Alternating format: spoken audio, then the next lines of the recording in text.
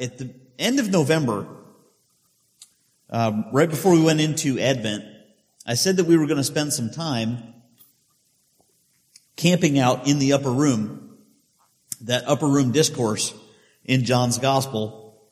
And we did that during the Advent season, and we're actually going to continue with that until we get through chapter 17. That's where Jesus goes to the garden, and then we will consider going back to Matthew's Gospel. Our reading this morning, so you've got plenty of time to turn there, is John chapter 16, verses 4 through 15. And actually, we're going to be the second half of verse 4. We read the first half last time. So the second half of verse 4 through verse 15. Last time we gathered and we looked at the end of chapter 15, Jesus was pretty much guaranteeing the disciples that things were going to start going badly for them. That things were going to be ramping up in the area of persecution. And that the first persecution they suffered would be from the Jews. Now, if you think about what happens in the book of Acts after Jesus ascends, right? There isn't a whole lot of persecution through until chapter 4, chapter 5, I think it's chapter 5 of the book of Acts, where you have John and Peter going into the temple, and they heal a man who's been lame since birth. And that causes the priests to get interested, so they get dragged before the Sanhedrin, and they get flogged, and they get told not to talk about Jesus anymore. And then they go back to the rest of the church, and the church prays for boldness to continue preaching, to continue sharing what Jesus taught. Not long thereafter, we start seeing the persecution, like the execution of Stephen, the execution of James, James brother of John, not James brother of Jesus. So the persecution came from the Jews, and the biggest reason for the persecution was because these were Jesus' followers. It's not because they were breaking the law. It's not because they were doing illegal things in the Roman sight. It's not because of anything other than they accepted Christ, or Jesus, as the Christ. And the Jews were opposed to that. And he ended that part of the discourse there with the first part of verse 4, where he said, I have said these things to you that when their hour comes, you may remember that I told them to you. In other words, he says, I'm letting you know about this stuff now so that when it happens, you can think back and say, oh, that's right, Jesus told us this was going to happen. Instead of thinking, man, I wish somebody had told us this was going to happen. So this is where we're picking up this morning in the second half of verse 4. So I'm going to invite everybody to stand like we normally do, because I told you I was going to keep you on your calisthenics for the day. I mean, you got to get some exercise at least once a week, right?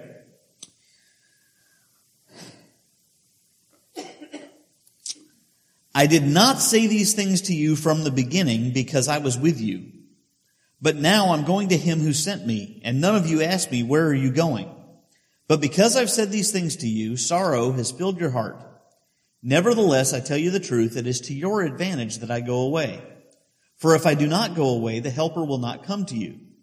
But if I go, I will send him to you. And when he comes, he will convict the world concerning sin and righteousness and judgment. Concerning sin, because they do not believe in me. Concerning righteousness, because I go to the Father and you will see me no more. And concerning judgment, because the ruler of this world is judged. I still have many things to say to you, but you cannot bear them now.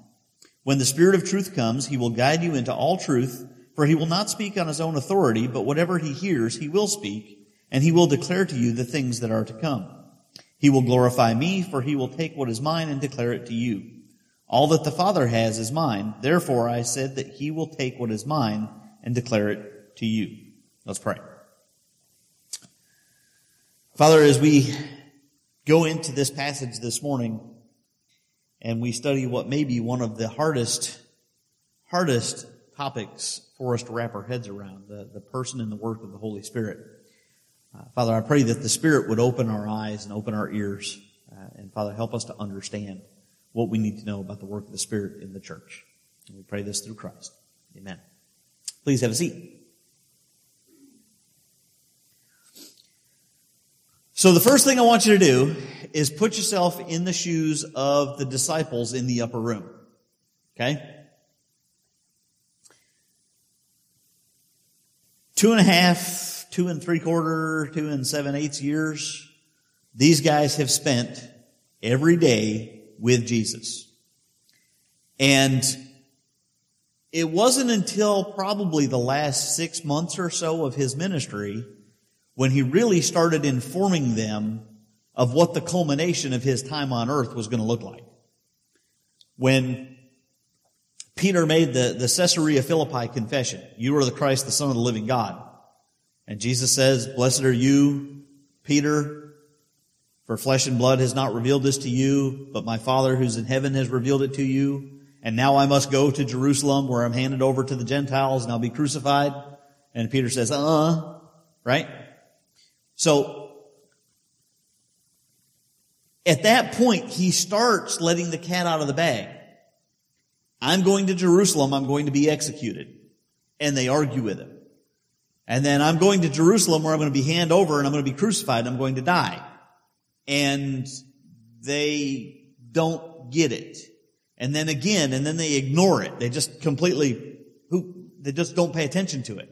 Here, in the upper room, in Jerusalem, now it's one thing when Jesus says, "When the time is right, I'm going to Jerusalem and I'm going to be handed over and I'm going to die," right? That's in the future. That's a can we can kick down the road. They're in Jerusalem right now. They know that the authorities are plotting to get rid of Jesus. They know that Jesus just told them that somebody of their number is going to go betray him to the authorities. He's already established the Lord's Supper where he took the bread and he broke it and he said, "This is my body which is broken." Wait. It's now becoming real. It is now becoming inevitable. They're starting to wrap their heads around the idea that something bad is really close to happening. And then, after he says that the new covenant is established in the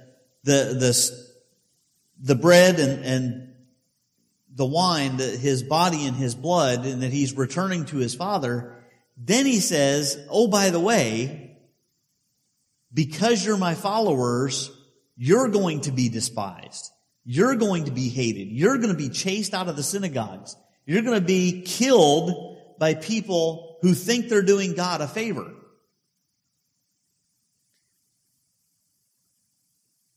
As the reality of this all sets in, there's probably some of them wondering, why didn't we get this information a little bit sooner? Why didn't we hear about this in Galilee, when maybe we could have done something to stop it from happening? Why didn't we hear something about this? And let's be honest, and I'm not picking on Peter, I'm picking on humanity here. Why didn't we hear something when maybe we would have had the option of changing our mind? This isn't what I signed up for. I agreed to follow this Jesus guy because he's a really good teacher, and because I really like the message that he's sharing with everybody, and because I really think he's the guy that I think he is, but I didn't sign on to be executed. I didn't sign on to have my family and friends turn against me. I didn't sign on for this. Why didn't he let us know that he expected us to walk into the lion's den without him? Now you think about it, you think about Jesus' ministry. There have already been a couple of times where Jesus sent the disciples out without him, right? But he was still there waiting for them to come back to. He was still alive. He was still present. And now, he's not. He's going to be gone. And so Jesus answers the question before they even ask it. I didn't tell you because I was with you. I didn't tell you all this stuff because I was here. These worries, these cares, these concerns weren't necessary in your life.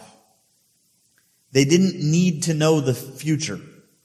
Now there's a little bit of common sense wisdom in here for us. All right? A lot of people in this world spend a lot of time trying to figure out what the future holds for them.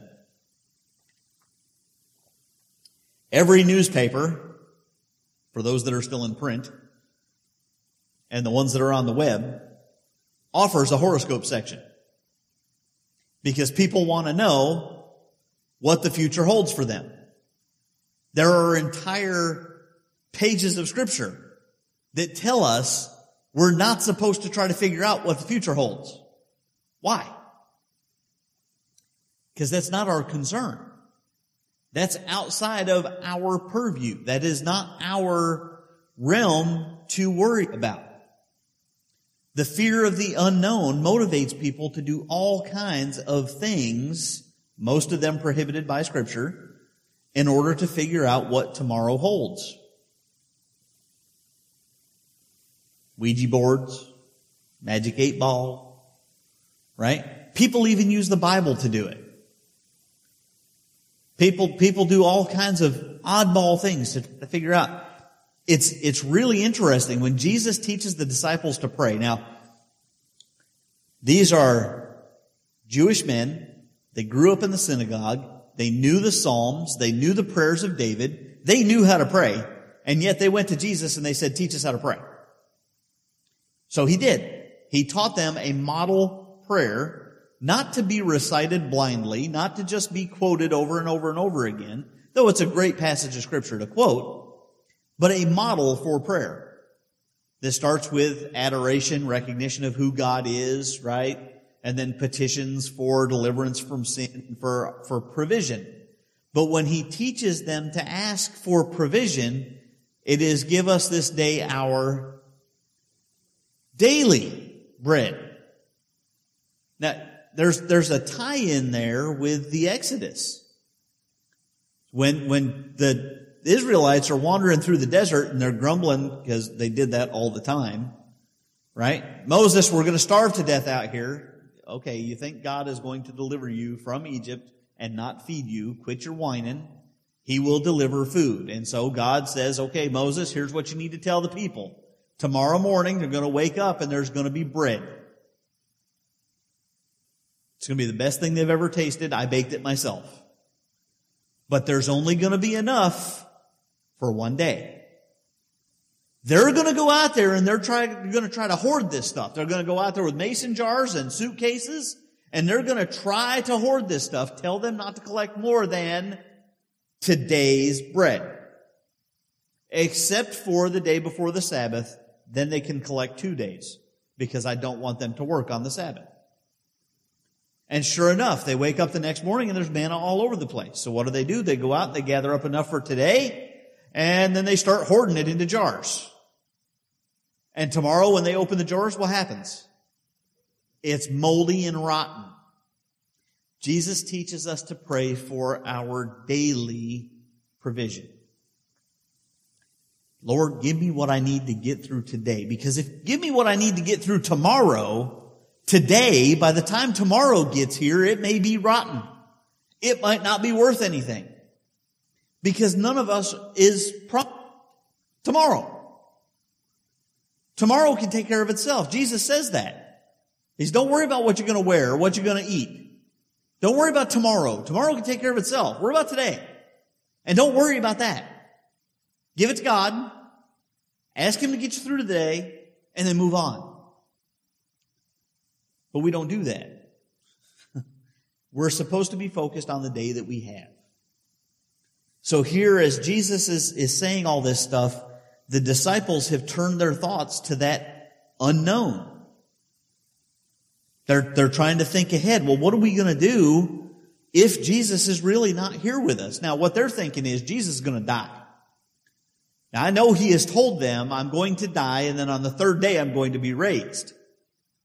But the only person they've seen raised was raised because Jesus did it. If Jesus is dead, who's going to raise him? Okay, so if Jesus ain't there to raise him, and he's dead, what happens to dead people? They stay dead. They're expecting when Jesus says he's not going to be with them anymore, he's talking about death. He's talking about dying. That's not what he's talking about. That's not the emphasis of what he's talking about. If nothing else, Jesus has a very, very good sense of what people are thinking and feeling.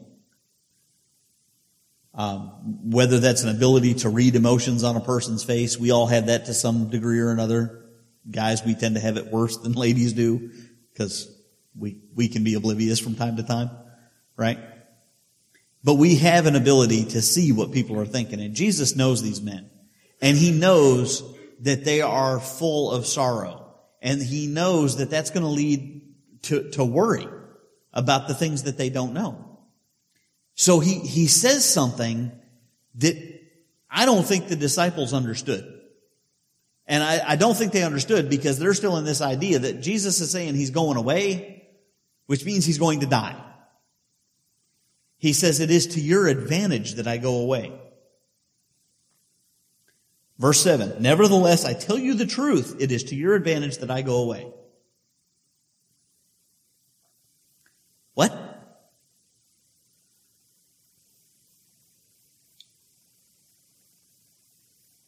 Have you ever wondered what it would have been like to walk around with Jesus?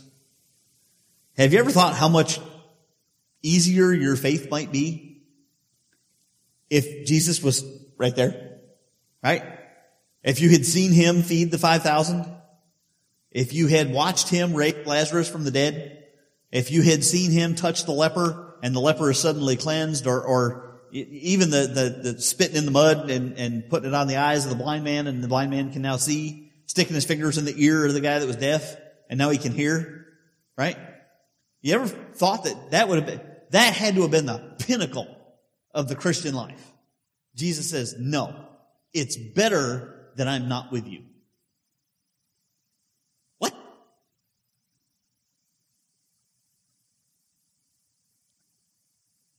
It is to our advantage that he left.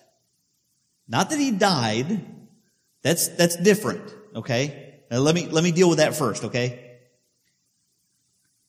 Because Jesus died, the debt for sin is paid, which means people can be saved. That's good. That's the good news, right? Yay. Okay. When he says that he's leaving, he's talking about going to the Father. He's talking about that post-ascension thing.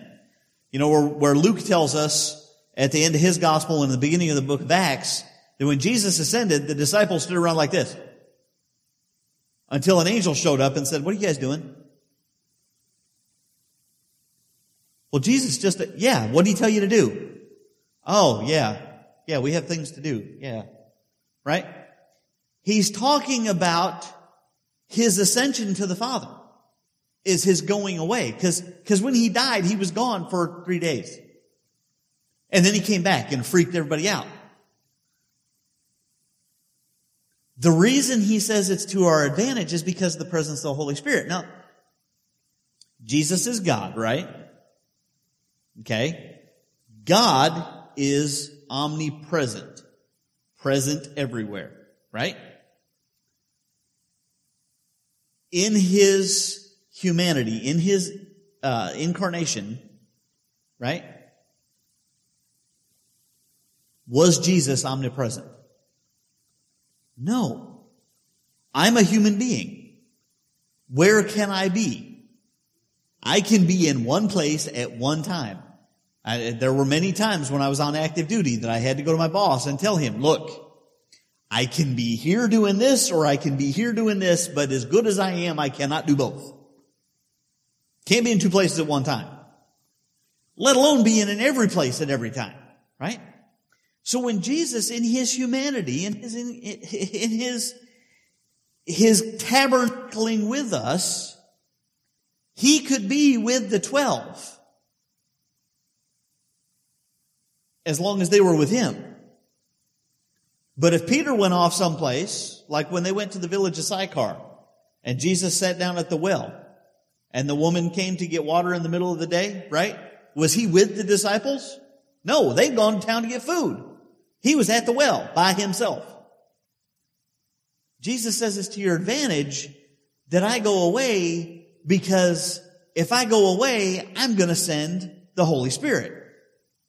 The Holy Spirit is omnipresent. The Holy Spirit can be everywhere at one time. So that means when I leave and I go get in my truck and Peggy gets in her car and Tim gets in his car, the Holy Spirit can be in all three of those cars, even though we're going in different directions at the same time. With every believer around the world. There is some theology here. Jesus says, if I don't go, the helper won't come. So does that mean that the Holy Spirit is subordinate to the Son? No, I think there's a little bit of logic that we have to follow. If Jesus didn't ascend to the Father, that means Jesus wouldn't have been following the Father's will. If Jesus didn't follow the Father's will, say that 3 times fast, he would have been disobedient. If he was disobedient, then he could not have been the perfect sacrifice for our sins. If he wasn't the sacrifice for our sins, then nobody would be saved. There'd be nobody for the Holy Spirit to come and dwell with.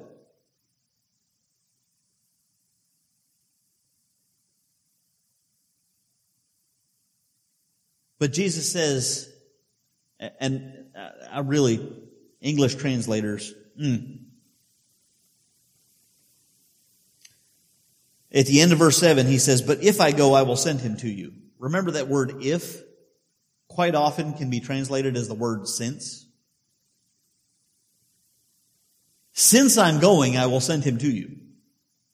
Since I'm going, I will send him. The pronoun for the Holy Spirit is not the word it. The Holy Spirit gets a personal pronoun, not a neuter, impersonal pronoun. The Holy Spirit is a person, thing, the third person of the Trinity, not some disembodied impersonal force like Eastern philosophy tells us. He is a person who works according to the will of God because he is God, just as much as the Father is God, just as much as the Son is God. And Jesus calls him the helper, the paraclete, parakletos, the one sent alongside. The Spirit is sent for our advantage because the Spirit can be in us and with us, all of us, all the time. Not just sometimes, but all the time. Jesus says that one of the things that the Spirit's going to do is convict the world concerning sin and righteousness and judgment. Well, if I'm sharing the gospel with somebody,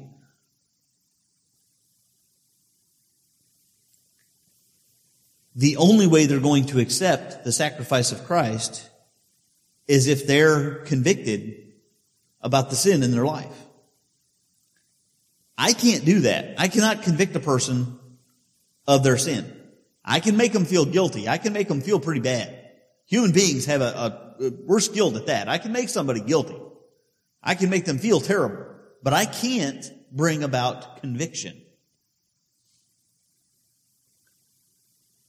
The reason for that is because a lost person doesn't care if they have sin in their life. They don't care if they feel guilty.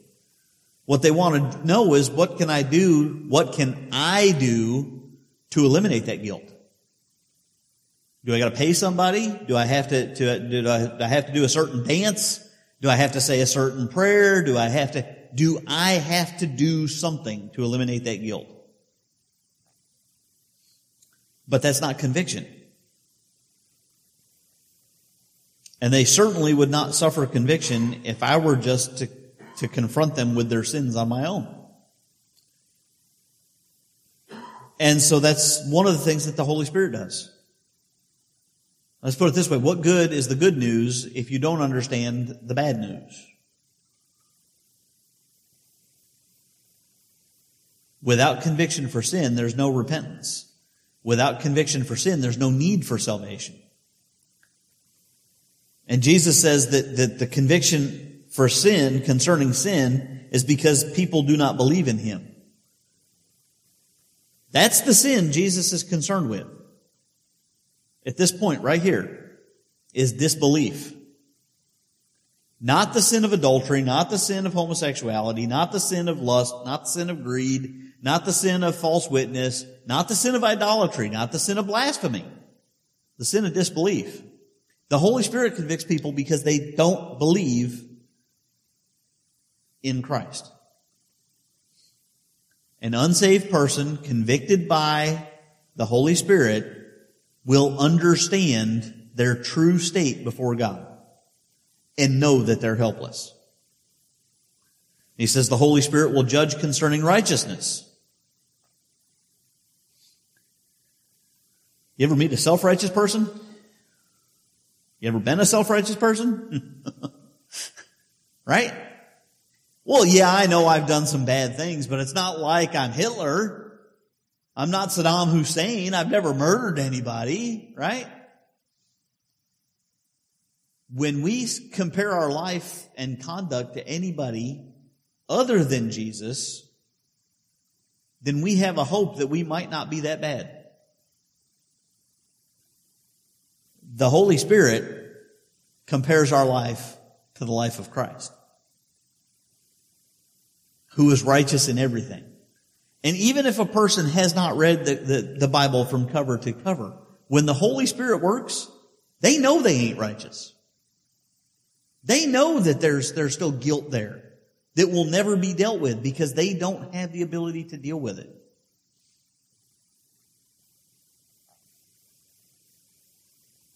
There's only one who is righteous. And then finally, Jesus says the world will be convicted by the Holy Spirit concerning judgment because the ruler of this world is judged. Now, knee-jerk reaction, we read the ruler of this world, we think Satan, right? The prince of the power of the air, the prince of darkness, the king of lies. I'm not 100% convinced that that's who Jesus is talking about. I know I disagree with some theologians on this point. And let me clarify that. He's at least not talking about Satan alone. It is true Satan has been judged. Satan does hold sway over the world. But I think you'll get it here. I don't think Satan has a whole lot of work on most of the people in this world.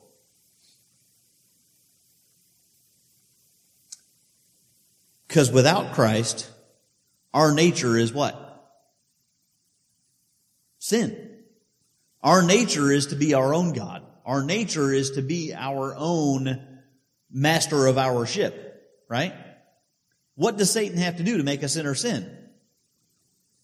Nothing. Now, that's not to say that Satan and his minions do not cause sinners to do things that are particularly heinous, such as the case of Saddam Hussein or Hitler or Mussolini or Chairman Mao or fill in the blank with any other number of terrible people.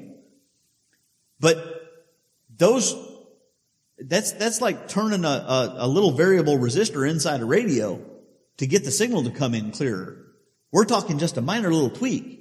It's not like Satan has to change a person's fundamental nature to get them to be that bad. Case in point, take Job. You remember Job? Right? Great fella, poor choice in friends. He was a really righteous, upright, upstanding guy. And Satan is roaming around and he comes before God and God says, Satan, what you been up to?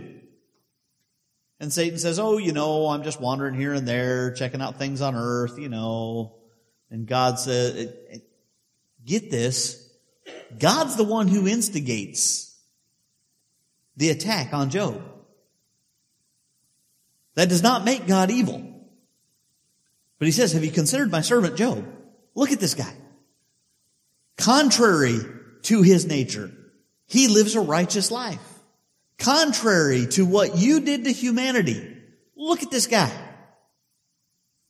And Satan says, well, that's just because you've given him everything. God says, okay, fine.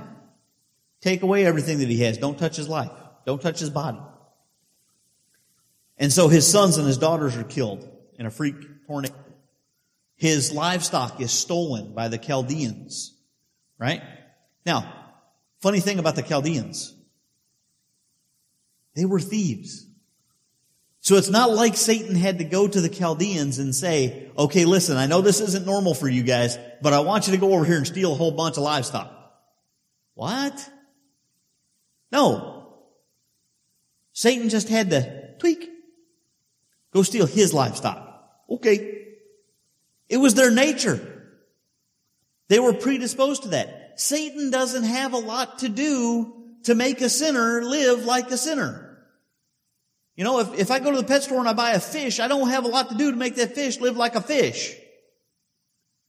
It's not like I'm putting it in a bird cage. That would be bad.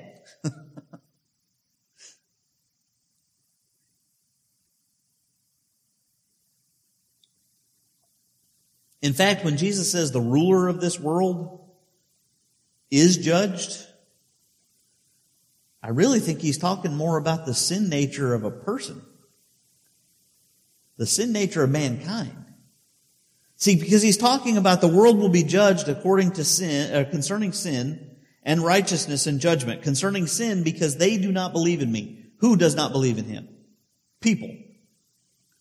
Concerning righteousness. Whose righteousness? People's righteousness. Right? And concerning judgment. Judgment on who? People.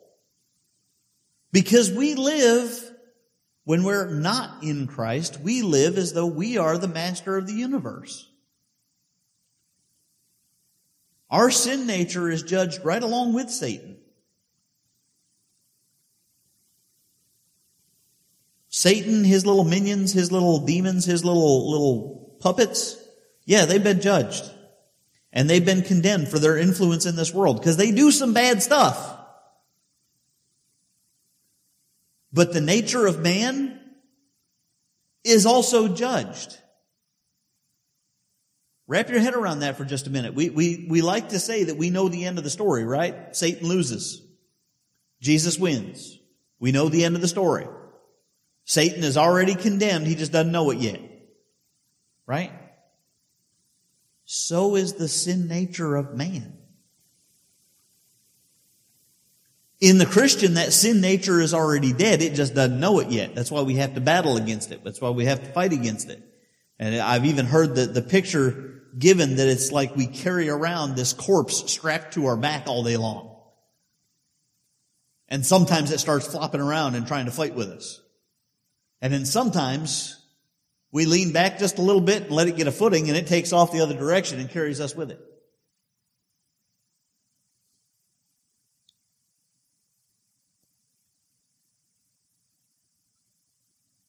Just to wrap this up this morning, Jesus says that there are a lot of other things that he needs to share with them. But they're already at the breaking point. If he said anything else to them at this point, if he taught them anything else deep at this point, they'd miss it. They'd lose it. It'd get lost in the sorrow and everything else. Now, there is a little bit more that he tells them starting in verse 16, and we'll look at that next week. But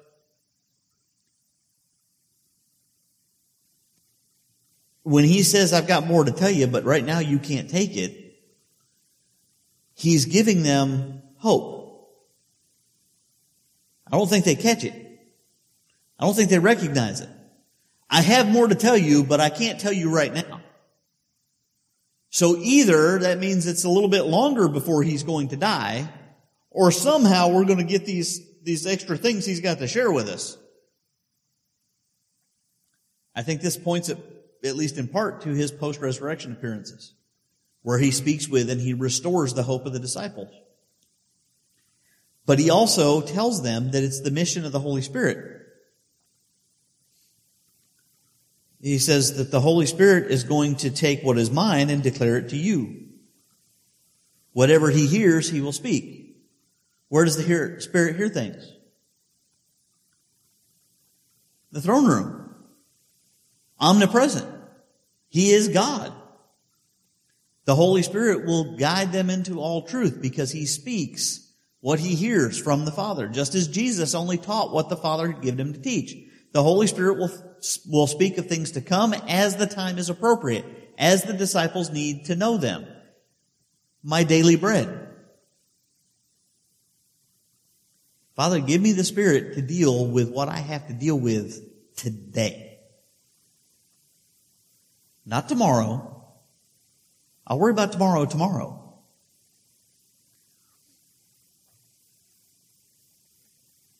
The Spirit will confirm the things that Jesus taught, which are the things that the Father gave Jesus to teach. And that will be given to the disciples. Now here's good news. We're disciples. We have the promised Holy Spirit too. The part we have to play is to listen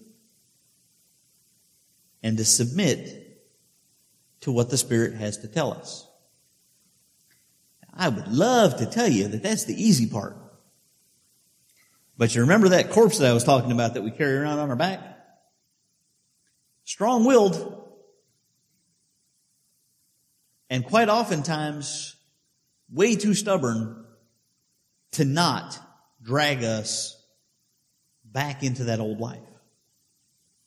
We have to submit. We have to daily submit, sometimes hour by hour,